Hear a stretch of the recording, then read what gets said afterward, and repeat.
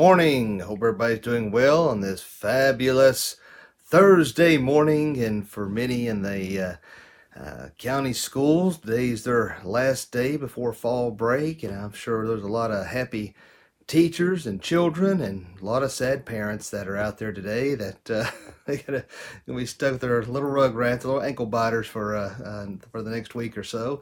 But I personally, I'm not a big fan of it. I love having my child at home. I like it, but I would rather them cut that out and get out earlier at the end of the year than do this. But hey, whatever, because I've worked as a substitute such, and you have a lot of kids, particularly those with special needs, who get into a certain routine, and when once they at this point in time, they're just now kind of starting to settle into that routine, and then all of a sudden there's fall break. Well, it messes them all up, and they just it just makes it harder for them in the transition of being off and then going back to school again, and I think it just makes it more difficult. But I just don't understand why kids don't go back to school after Labor Day and get out in May like we did. I just don't understand why they did it then, why they can't do it now, and give these kids a little longer summer anyway. But hey, I don't get to make the rules. If I could, I would. But it is what it is. But I hope everybody is doing fantabulous today and ready to get this day going and starting. And uh, you know. Uh, I'm one of these kind of people, as you can tell, that when I wake up, I'm ready to play and joke and have fun and kid around. And but then again, come by afternoon, I'm about half asleep and dragging. Hello, Jerry. But I'm naturally like that. Like I said, when I wake up, me and my dad were like it. We always wake up. We're usually pretty good mood and ready to play and fight and goof and doof and what I mean, play fighting, playing around. But anyway, but now my mother and my sister, you didn't breathe the same air they did. They'd rip your head off and tear you into a million shreds, and you wouldn't think twice about it. But so I know a lot of people out there are not morning people. In fact, when I was in high school, I'd have people look over at me and say, "Somebody ought to kill you," and put their head back on the desk. And I can't say that that was the first or the last time I've heard that in my life. But the thing of it is, you know, your day is what you make it. If you wake up grumpy and grouchy and nothing's going right, you're stumping your toe, you've left your lunchbox at work or school, or you're dropping everything and nothing's going right, and you're thinking, man, it's going to be a crappy day. Well, guess what? You're going to have a crappy day. If that's the kind of attitude you're going to start out with. But if you say, you know what? I don't know what's going on today. Can't seem to hold on to nothing, dropping everything, spilling everything, and nothing's going right. But you know what? Regardless of that, I'm not going to let the devil rob me of my joy, and I'm going to serve the Lord God with all my heart and soul and body and mind today and give it all over to God. And let's just, and try to make today the best you can in living it for Jesus Christ, not for your spouse, not for your kids, not for your boss, not for your co-workers, nobody else, but you're living today for Jesus. And if you can have that mindset, hello, Talina, when you have that mindset that, hey, I'm living today for Jesus, I'm going to give my all to Jesus, I think you're going to see that a paradigm shift of grouchy, hateful, and just day's going to be bad, then shift to, a more happy and more joyful attitude when you're going to serve this day for Jesus, and you're going to work today for Jesus. You're going to give glory to God in all things. You're going to be like Him, the forethought, not your worries, not your problems. You want to give everything to God. And I think when you can do that, I think that's when you can have a much brighter day. So the choice is yours. You can go through the day miserable, saying nothing's going to go right, or you can say, you know what, I'm going to give this all over to God. And so that the choice is yours. God's there to encourage you, help you, to get you through the day, and you have the choice whether you want to serve Him or be nasty. And so you make that choice today. So anyway, we're going to look at primarily, I'm going to read, I'll tell you what I'm going to do. Let's see here. When I get to the verses that I'm going to read, then I'll put them up. But right, because my focus is really Matthew 6, starting with the 24th verse. Primarily, of course, is 31 and 32, because I posted that today for you to read and reflect on and mark in your Bibles. But let's go ahead. I don't normally read something this long, passage this long, but I do think that it's necessary to get the full context of what we're going to discuss this morning. So if you have your Bibles handy, it's Matthew 6, 31 through 32. Talina says, prayer for my left foot swollen and the throbbing quit. Yes, ma'am. We'll definitely be praying for that, for healing. And swelling will go down and you'll get to feeling better. So if you got your Bibles, that's Matthew 6, starting with the 24th verse. And these verses have been near and dear to my heart for many, many years. No man can serve two masters, for either he will hate the one and love the other, or else he will hold to the one and despise the other. You cannot serve God and mammon. Therefore I say unto you, take no thought for your life, what ye shall eat, or what ye shall drink, nor yet for your body, what ye shall put on. Is not life more than meat, and the body than raiment? Behold the fowls of the air, for they sow not, neither do they reap, nor gather into barns, yet your heavenly Father feedeth them. Are ye not much better than they? Which of you, by taking thought, can add 1 cubit unto his stature? And why take ye thought for raiment? Consider the lilies of the field, how they grow, they toil not, neither do they spin. And yet I say unto you that even Solomon in all his glory was not arrayed like one of these. Wherefore, if God so clothe the grass of the field, which today is and tomorrow is cast into the oven, shall he not much more clothe you, O ye of little faith? And we see in verse 31 and through 32 as our focus this morning. Therefore, take no thought, saying, what shall we eat, or what shall we drink, or wherewithal shall we be clothed? For after all these things do Gentiles seek. For your heavenly Father knoweth that ye have need of all these things. In verse 33, but seek ye first the kingdom of God, and his righteousness, and all these things shall be added unto you. Take therefore no thought for the morrow, for the morrow shall take thought for the things of itself. Sufficient to the day is the evil thereof. And as Dad always says, bless this reading and the hearing of it to our hearts. So, we're obviously what we're looking at here is the fact that we don't need to worry. God is in control. And, and kind of going back to a little bit what I was talking about yesterday, if you listen to that devotion from yesterday, is that we need to be meditating on God's word. We need to be spending that meditation in prayer. And so you have to decide, what are you going to meditate on? Your worries, your fears, and how you're going to handle this, or are you going to meditate on the things of God, realizing he is in control of all things. You're in control of nothing. Just as God's word says here, you're not going to add a cubit to your lifespan. You're not going to add anything to your day by worrying and being upset over things you cannot have control over. So God is in control of all things. Just as we're reading here, he's going to take care of the birds, the grass, the fields, and God's got this. He created us. He is the beginning and the end, the Alpha and the Omega. We know that God's going to take care of us. Angel says, pray for me. My immune system is low from the surgery and got a sinus, ear infection, and flu. I'm sorry to hear that, Angel. I know you've really been through a tough time, and we will definitely be lifting you up in prayer. So as we see here in verse 31, therefore take no thought, saying, what shall we eat, or what shall we drink, wherewithal shall we be clothed? It's so easy to worry, and trust me, I worry about things too, and I'm working harder to give it all over to God. We are inherently selfish people. Our man's heart is desperately wicked, and who can know it? And so we are, because we're inherently selfish people, we think that we can control certain things, that we are can guide the course of our lives, when we know that, just as Jeremiah 16:9 says, man may plan his steps, but God will determine his ways.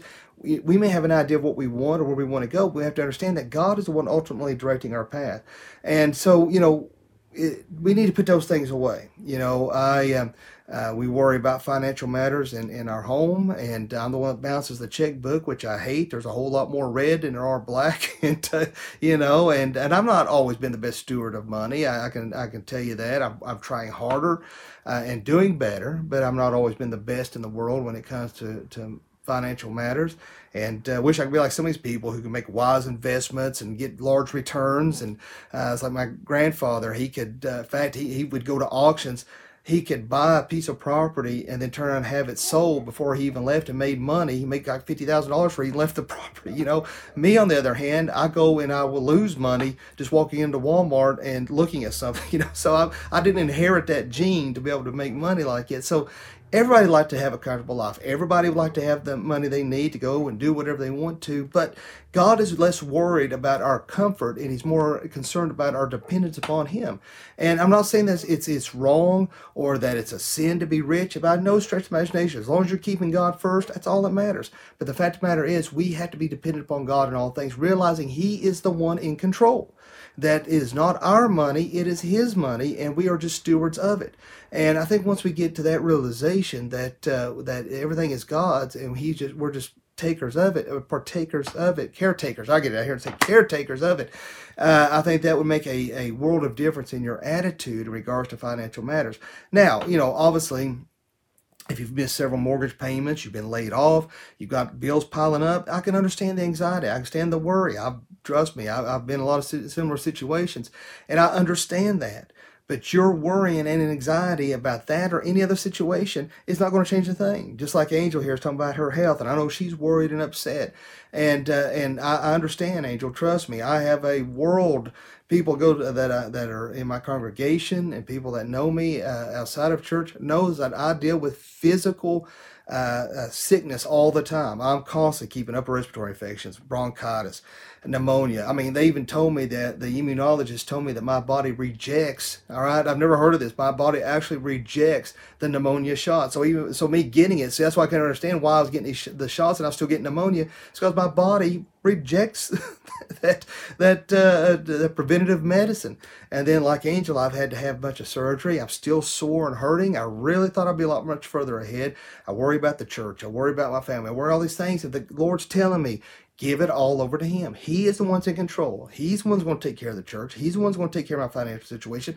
And He's got a reason why I or Angel Bass goes through these situations. We may not understand it, but God's going to bring us through to the other side. And I think sometimes God puts us through situations to make us draw closer to Him, more dependent upon Him, spiritually, mentally, emotionally, and physically, to demonstrate, to show that we can be humble before God, praise God through the bad and through the good. It's easy to praise God when things are going good, but it's not always easy to praise God when things are going bad.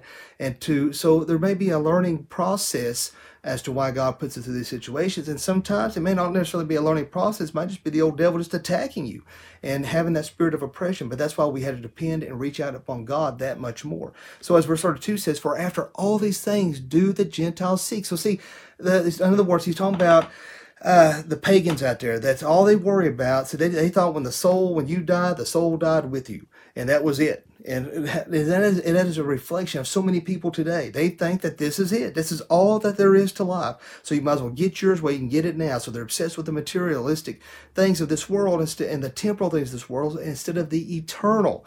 And it's so sad that so many people think that this is all there is. That once we die, that is it. What a horrible, horrible way to exist. I mean, how would you find any fulfillment or joy in this life if this is all there is? You're not going to find it in buying a new TV, a new computer, a new car, having the best of everything. You're still going to have a void. I don't care what you do to try to find fulfillment outside of God. You will constantly be filled with a void and never feel like, there's always going to feel like there's something missing. In fact, Demi Lovato there was an article that she went to on a trip to Israel, and she was baptized supposedly where Jesus was baptized, and she said she felt said she grew up Christian, Jewish. But when you say Christian Jews, there are Messianic Jews out there. They are Jewish, but they adhere to the fact that Jesus was the true Messiah, and He did die on the cross for our sins and raised from the grave. So that's what we're talking about there. Now, whether she is a Messianic Jew or not, I don't know. There's a lot of people out there that think just because you're baptized, you're saved. That's not true. And that's one thing I put on there is I hope that she understands the realization that she has to make a profession of faith. She has to confess with her mouth that that she repents of her sins, accept Jesus Christ her personal Lord and Savior, and understanding His atoning work on the cross, and not putting faith in the water that she was baptized in. But that's just it. See, we have a hope for the future. For those of us who are saved, we have a hope for the future. Even though I have to deal with a lot of physical problems, Angel's dealing with physical problems, a lot of other people out there dealing with those kinds of things.